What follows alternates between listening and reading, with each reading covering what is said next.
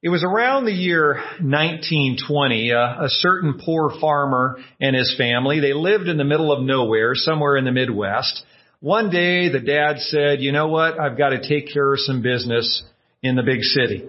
And so they got onto their little buggy, pulled by their horse, old trusty Rufus. And Rufus pulled their little buggy into town, the farmer, his wife, and his kids. Well, they get into the city and the kids are just oohing and awing at all the huge buildings and the little automobiles coming by. They couldn't believe what they were seeing. And their dad pulled the horse and buggy there in front of a huge building. The thing was just larger than any building they'd ever seen. And he pulls in front of that building up to the curb, and he turns to the back of the buggy and says to his youngest son, Johnny, he says, Johnny, you can come with me if you want. Everyone else, stay in the buggy. This won't take very long. And so Johnny jumps at the opportunity to go inside this big building. He goes into the front doors with his dad, and they're looking at all the sights in the lobby. Dad goes up to the lady at the front desk, asks her where the certain office is that he needs to visit. She tells him it's on the 5th floor. So the farmer and little Johnny go over to the elevator and they stand there for 5 minutes in awe of these doors opening and closing, opening and closing. People go in, the doors close, and other people come out. Well, after a few minutes, the crowd died down and they noticed a little old lady that shuffled her way slowly to the elevator, waited for the doors to open, and she stepped inside, turned around in that elevator alone as the doors closed. It wasn't even 30 seconds later. Those elevator doors opened back up, and out stepped a beautiful young blonde woman. The dad and his son couldn't believe it. He says, wow, Johnny, quick, go to the buggy and bring your ma.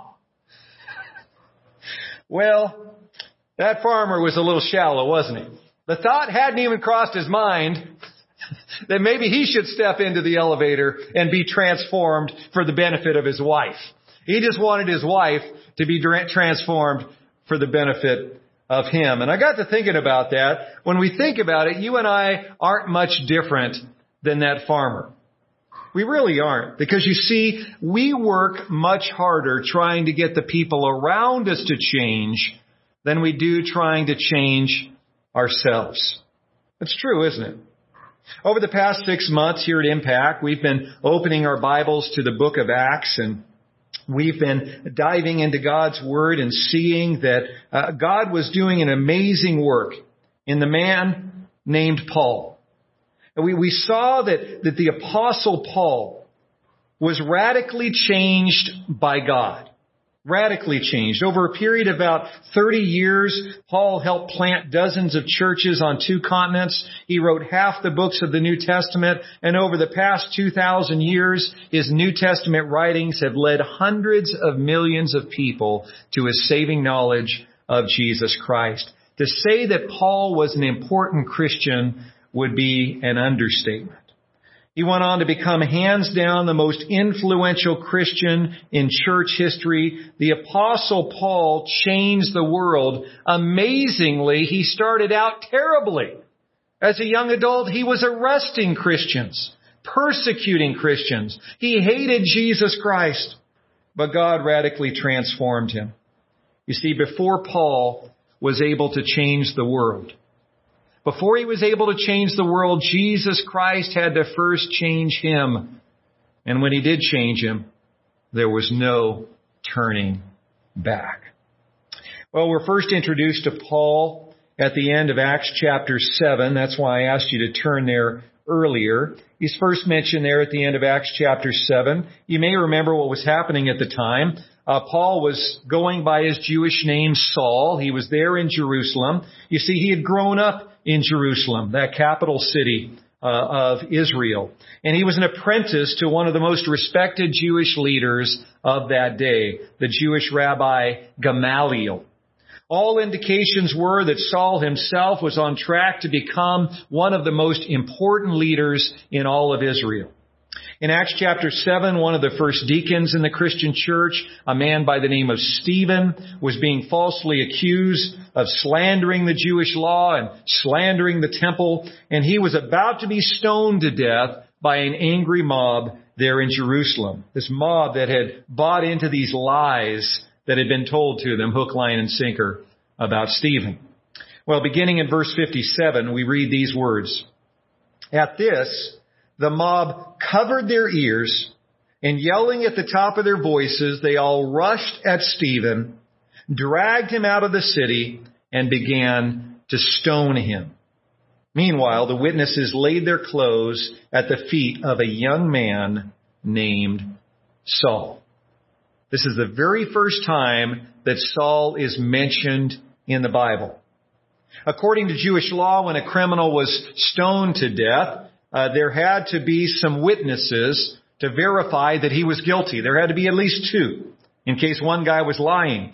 But some of those Jewish leaders who did not like Stephen had basically bribed a couple false witnesses to accuse him of these things, slandering the temple and slandering the Jewish law. And so in those days, the law was if someone was found guilty and sentenced to stoning to death, the witnesses who had testified against him would have to be the first to throw the rocks at him. Because if you were lying, most people with any sort of conscience whatsoever would think twice about throwing the rock at the head of a guy that they knew in their heart was innocent. And so these witnesses that had lied about Stephen had to be the first to throw rocks at Stephen when he was sentenced to die. And so we read here in these verses, particularly verse 57, that these witnesses that had lied about Stephen and had to pick up rocks and throw them at Stephen, they laid their clothes at the feet of this young man named Saul. It's very clear Saul kept an eye on their coats. These men who falsely accused Stephen and after accusing him murdered him. And so Saul, without a doubt, was an accomplice to the murder of Stephen. And we read these words in verse 1 of chapter 8 of Acts. It says, and Saul was there giving approval to his death. Now listen to how a few other Bible translations translate this first part of verse 1. According to the English Standard Version, and Saul approved of his execution. Look at how the Holman Christian Standard says it. Saul agreed with putting him to death. The Living Bible says it this way. Paul was in complete agreement with the killing of Stephen. And finally, the Message paraphrases the words this way. Saul was right there congratulating the killers. So let that just sink in for a moment. He was applauding the murderers. Those that had lied about him under oath and those that threw rocks at his head to kill him. He was in full agreement. For the first time in the Bible that we read about Saul, this great apostle Paul, he's an accomplice to the murder of a Christian. And you thought your past was pretty shady. Doesn't compare to the past of the apostle Paul. Well, as we pick up partway through verse 1 of chapter 8, we read these words.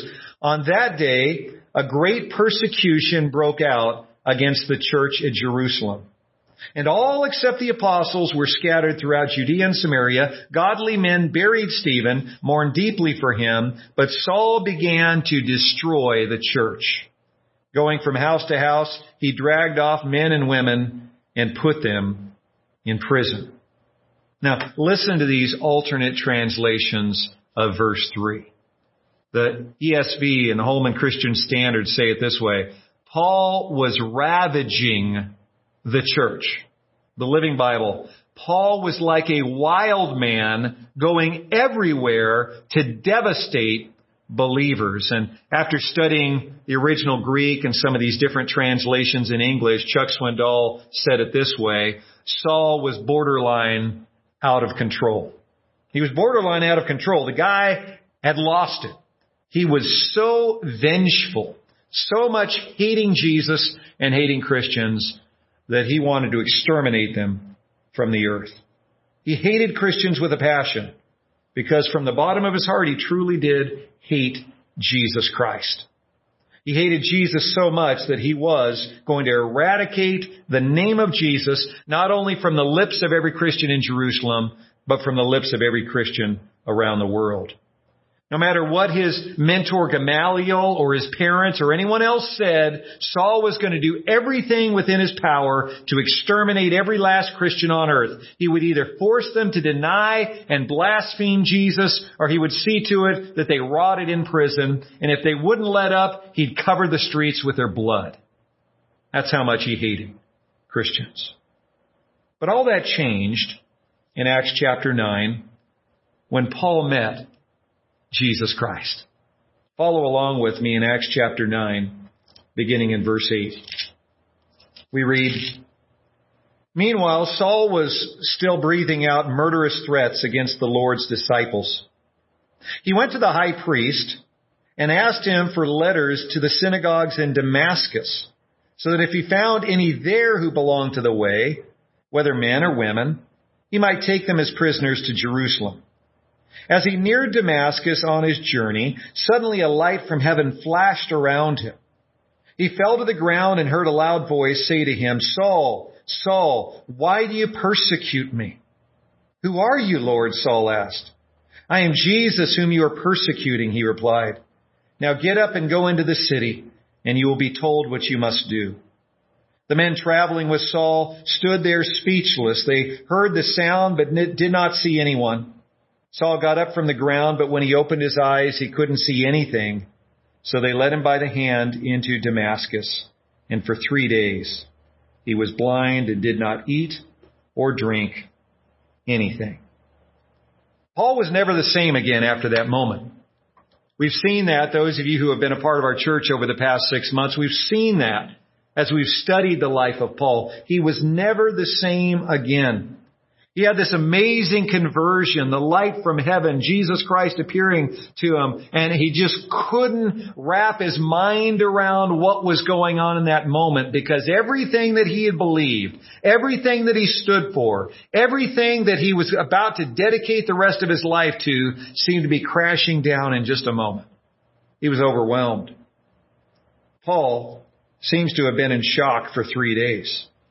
He couldn't believe how wrong he'd been. He fasted from all food and water, and his days and his nights were consumed with prayer and with reflection. Then a respected Christian leader named Ananias came to the house where Paul was staying, shared the good news of Jesus with him, prayed for him to receive back his sight, and baptized him, most likely in a nearby river. And notice what it says beginning in verse 20 of Acts chapter 9. It says, "At once Saul began to preach in the synagogues that Jesus is the Son of God. All those who heard him were astonished and asked, 'Isn't he the man who raised havoc in Jerusalem among those who call on this name? Hasn't he come here to take them as prisoners to the chief priests?' Yet Saul grew more and more powerful and baffled the Jews living in Damascus by proving that Jesus is the Christ." Powerful verses there, verses 20 through 22 in Acts 9. Pretty amazing, isn't it? The Jews couldn't believe their ears. The man who had been on a rampage against Christians was now claiming to be a Christian. The man who had come to Damascus to arrest and get rid of Christians was now trying to make more Christians.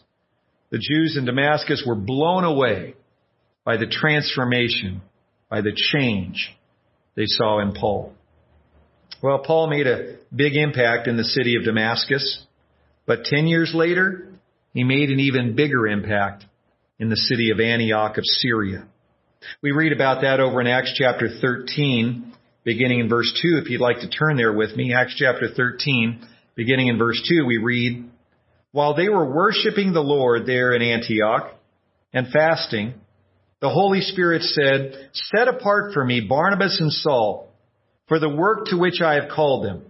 So, after they had fasted and prayed, they placed their hands on them and sent them off."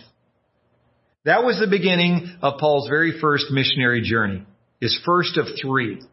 And over the next 10 to 11 years, Paul went out onto the mission field. 3 missionary trips where he reached into Northwest Asia and Southeast Europe. And he did amazing work for the kingdom of God over those 10 to 11 years. Now, on that first of the 3 missionary trips, Paul, by our standards, took a rather long trip. This was about a 1,400-mile journey. He started off there in Antioch of Syria. He and his missionary partner at the time, Barnabas, sailed to Barnabas's neck of the woods. Barnabas had been born and raised here on the island of Cyprus, so that's their first stop where they went on that first missionary journey. They spread the gospel of Jesus Christ there in key cities on the island of Cyprus. From there, they went to the mainland, modern-day Turkey, and they crossed the mountain range into the area of Galatia. And there in that region of Galatia, they visited and planted churches in 4 key cities: Pisidian Antioch, Iconium, Lystra, and Derbe. And you may remember that when he went to those 4 cities in Galatia, things didn't go so well.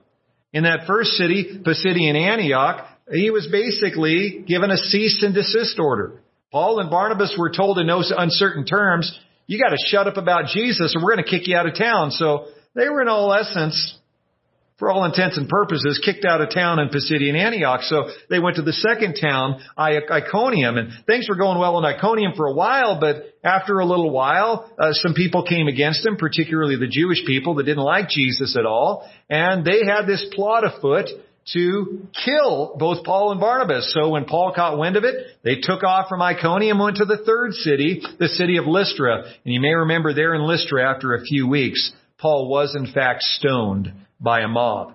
They stoned him. They thought he was dead. He was unconscious. They dragged his lifeless body and dumped it in the dirt outside of town.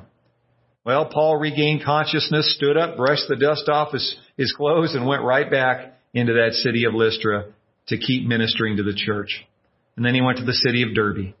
And so that was their first missionary journey. They visited those 4 cities in Galatia. After visiting Derbe, they went back to those other 3 cities and then back to Antioch. It was about a 2-year journey and about a 1,400-mile trip. We read a chapter or 2 later that Paul then went on his second missionary journey. His second missionary journey, you can see from the map, was much longer. He didn't just travel 1,400 miles. He doubled that distance. He traveled around 2,800 miles. This time he didn't just go to Cyprus and Galatia. He stretched far into Europe. Well, it was not far into Europe, but far for him. He was here in this southeast corner of Europe in the country of Greece. And so here he went back to those churches he had planted on his first missionary journey. This time he wasn't with Barnabas. He was with Silas.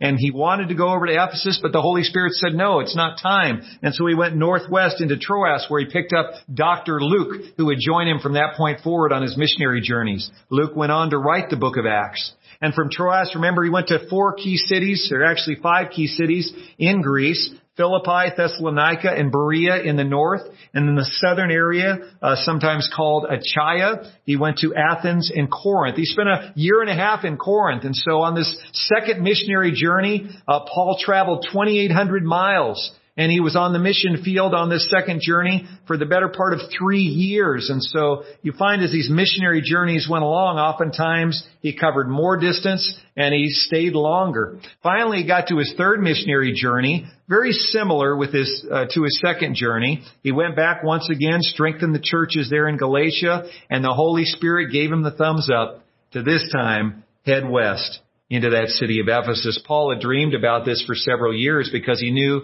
if he was able to reach Ephesus, the capital city in that region of the province of Asia, he could likely reach all the other cities there in the province of Asia. And that's exactly what happened. Paul was in Ephesus for 3 years, the longest he stayed at any of the churches he planted.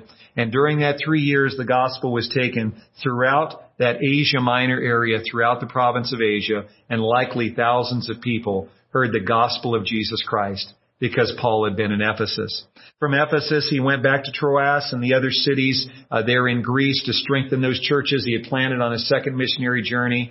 And finally, at the end of the third journey, he went to Jerusalem, where, as we saw over the last couple of weeks, he was eventually arrested and would be led to Rome, where he would continue to share the gospel of Jesus Christ. Well, Paul spent those 10 to 11 years on the mission field during those 3 missionary journeys doing amazing work. Scholars estimate that over the course of his ministry years, particularly those 3 missionary journeys, he traveled upward of 10,000 miles. Several thousand of those miles were on foot when he traveled. He wrote probably almost half of his 13 New Testament books during the time of those 10 to 11 years on the mission field. Paul was a busy guy, and he was a very productive kind of busy. God worked through him in a powerful way to change the world. Amen? Amen.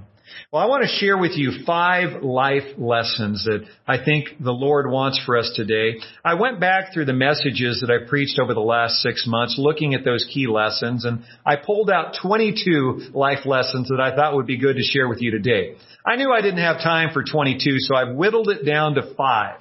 So these are 5 of the most important lessons I believe God has for us today. Some of you have heard these before. They're brand new to others of you. But all of us need to hear them again.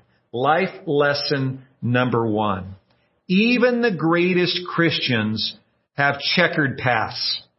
So no matter what you've done, no matter how far you've strayed from God, there is hope for you in Christ. Amen?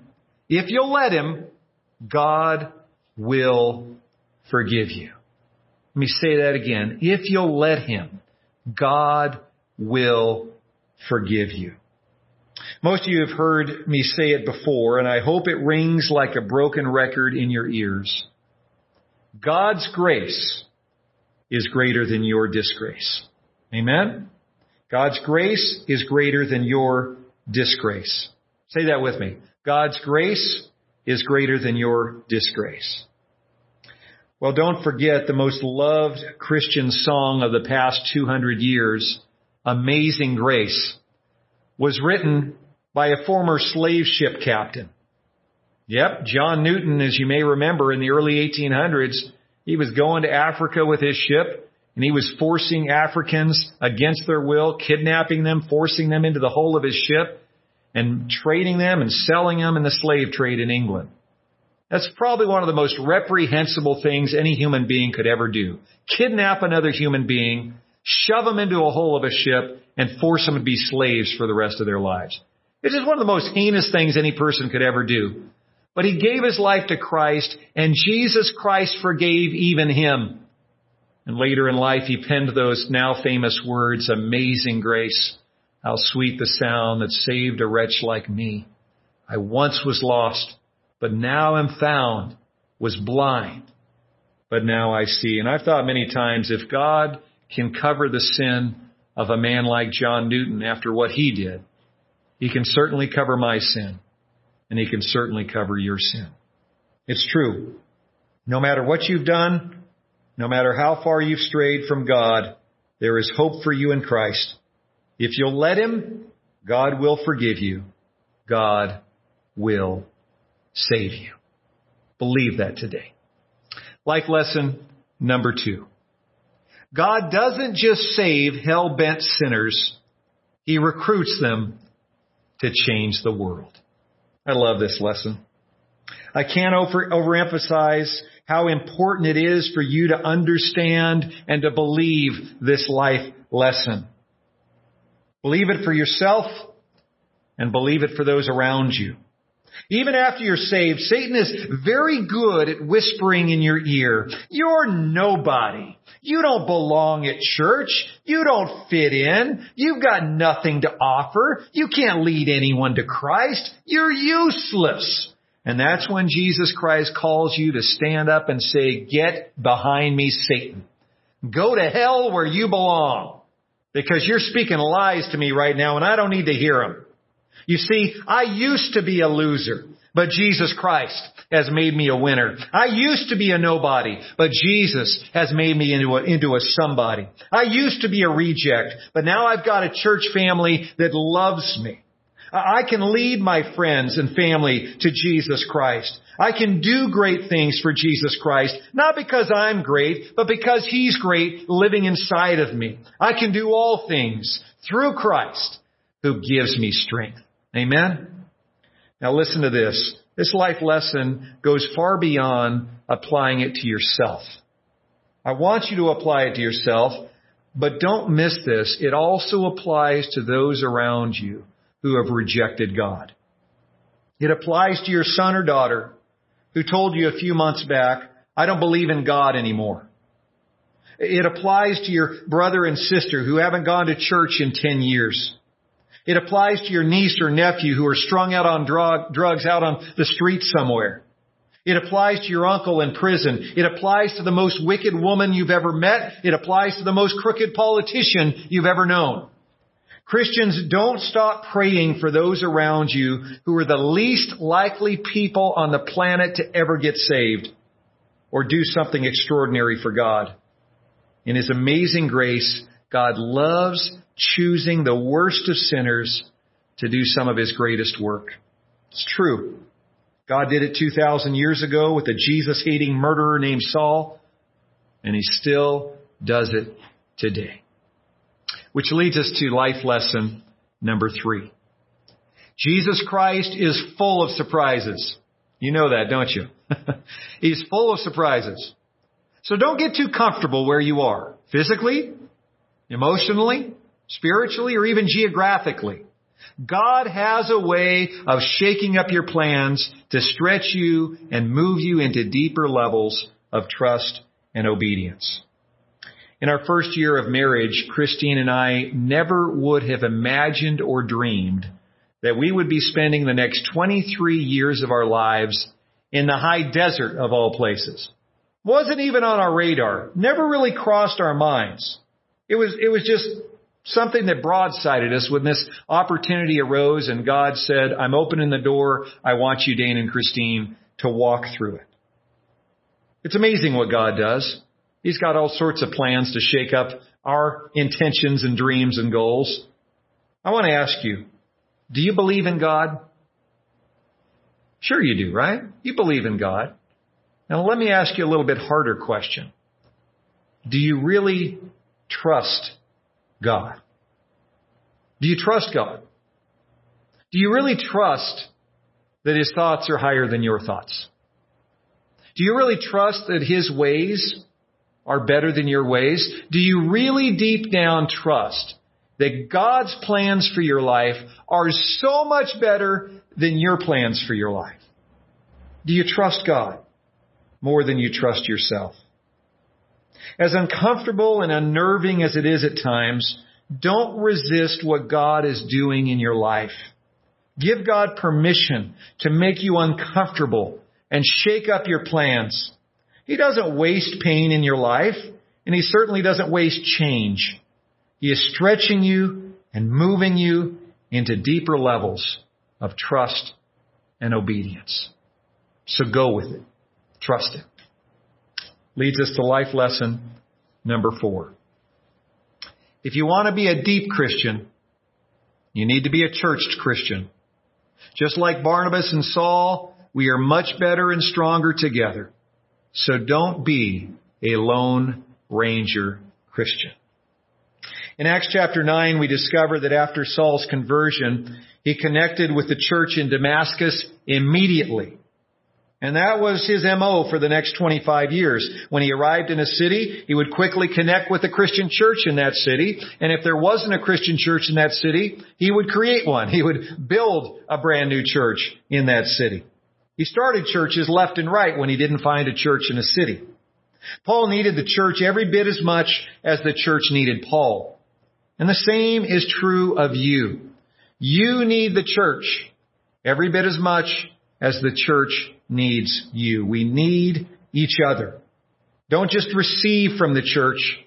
Make sure you give to the church because once again, you have something important to contribute.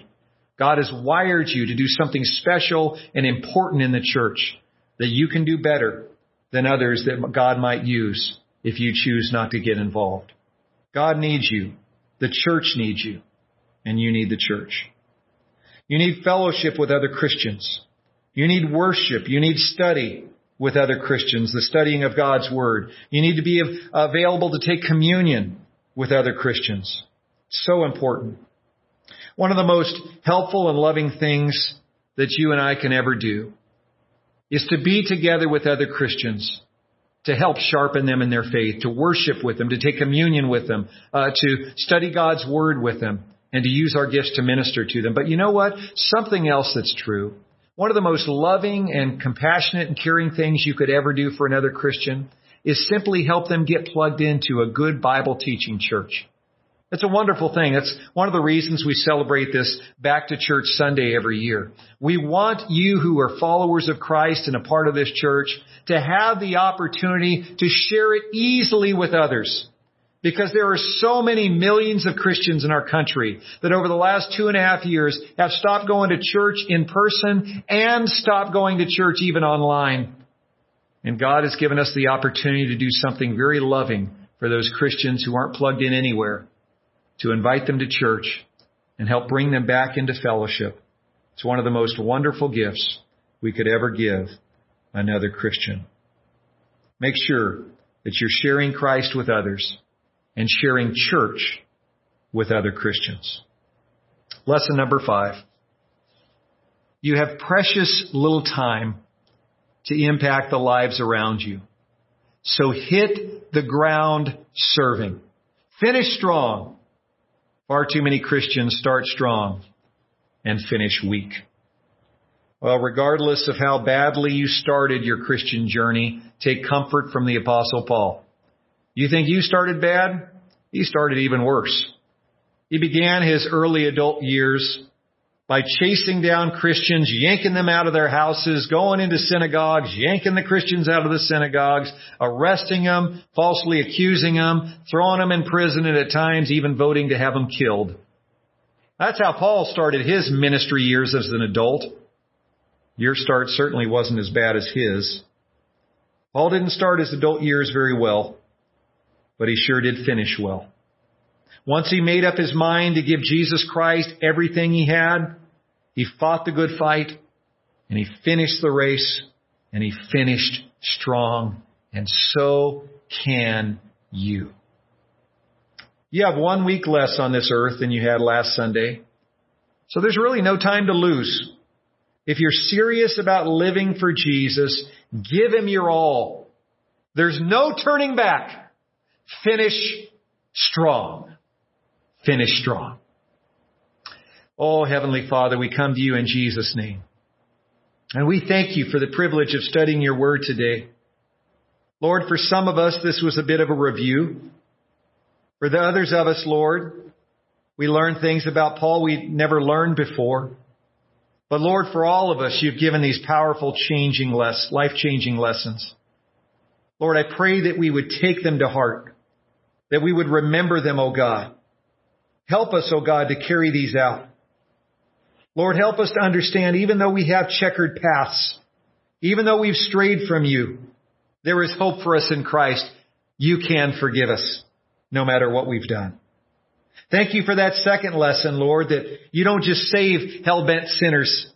You recruit hell-bent sinners to change the world. Thank you, Lord, for this third lesson, that you're full of surprises and you mess up our plans. But when you mess up our plans, your plans are so much better than our plans that we thought weren't messed up. Help us to trust you and let you increase our trust and obedience. Lord, thank you for this fourth lesson, that if we want to be deep Christians, you've provided the church to help us dig deeper in the Word and draw closer to you and be the Christians you've called us to be. Help us, Lord, not to put church any longer on the back burner, but to be deep Christians by being churched Christians. And finally, Lord, this fifth lesson, thank you for this time you've given us. We realize we have precious little time left, but thank you for the time you've given us that we can finish strong. Lord, help us not to focus on the past and our failures. Help us to stay focused on the goal ahead, to finish this race you have for us. Help us, Lord, to finish strong for the glory of God and the advancement of the kingdom of Jesus Christ on earth. And all God's people said, amen. Amen. We never like a service here at Impact to end without giving you an opportunity to make a decision for Jesus Christ if you've never put Him in the driver's seat of your life. If you realize that you cannot make it to heaven on your own good works or your own religious acts, if you realize your only hope is Jesus Christ, Let me just quickly share with you the ABCs of becoming a follower of Jesus. A, admit that you were a sinner and that you need Jesus Christ. B, believe Jesus died on the cross for your sins and He's your only hope of heaven. And C, choose to begin following Him today. Choose to put Him in the driver's seat of your life and have Him call the shots from this point forward. If you're ready to put Him in the driver's seat, please reach out to us at Impact. You can call us by phone at 760-246-4100. Leave us a message and we'll get back to you real soon. Or you could simply send us an email at info@greaterimpact.cc. If you need prayer or if you've made a decision for Christ, let us know. And if you've made that decision for Christ, your next step, you need to be baptized. Every Christian in the New Testament that accepted Christ was baptized as soon as possible to make it clear they were following Jesus Christ. If you need to be baptized, let us know. If need be, we can even bring the baptistry to you. That's why we have a portable one. Let us know if we can help you in any way. Well, we were so glad that you joined us here at Impact for our Back to Church Sunday service. There's one thing left in the service. That's our communion time together. If you're going to stay for communion, make sure you have your bread and juice ready. If you don't have that ready and want to pass on communion today, let me just take this opportunity to once again say thank you so much for joining us in worship. May God bless you as you trust Jesus Christ, as you love Jesus Christ, and as you walk in obedience to His commands. Tell a friend, tell a family member about Impact. Bring them back with you next week. We look forward to seeing you next Sunday. God bless.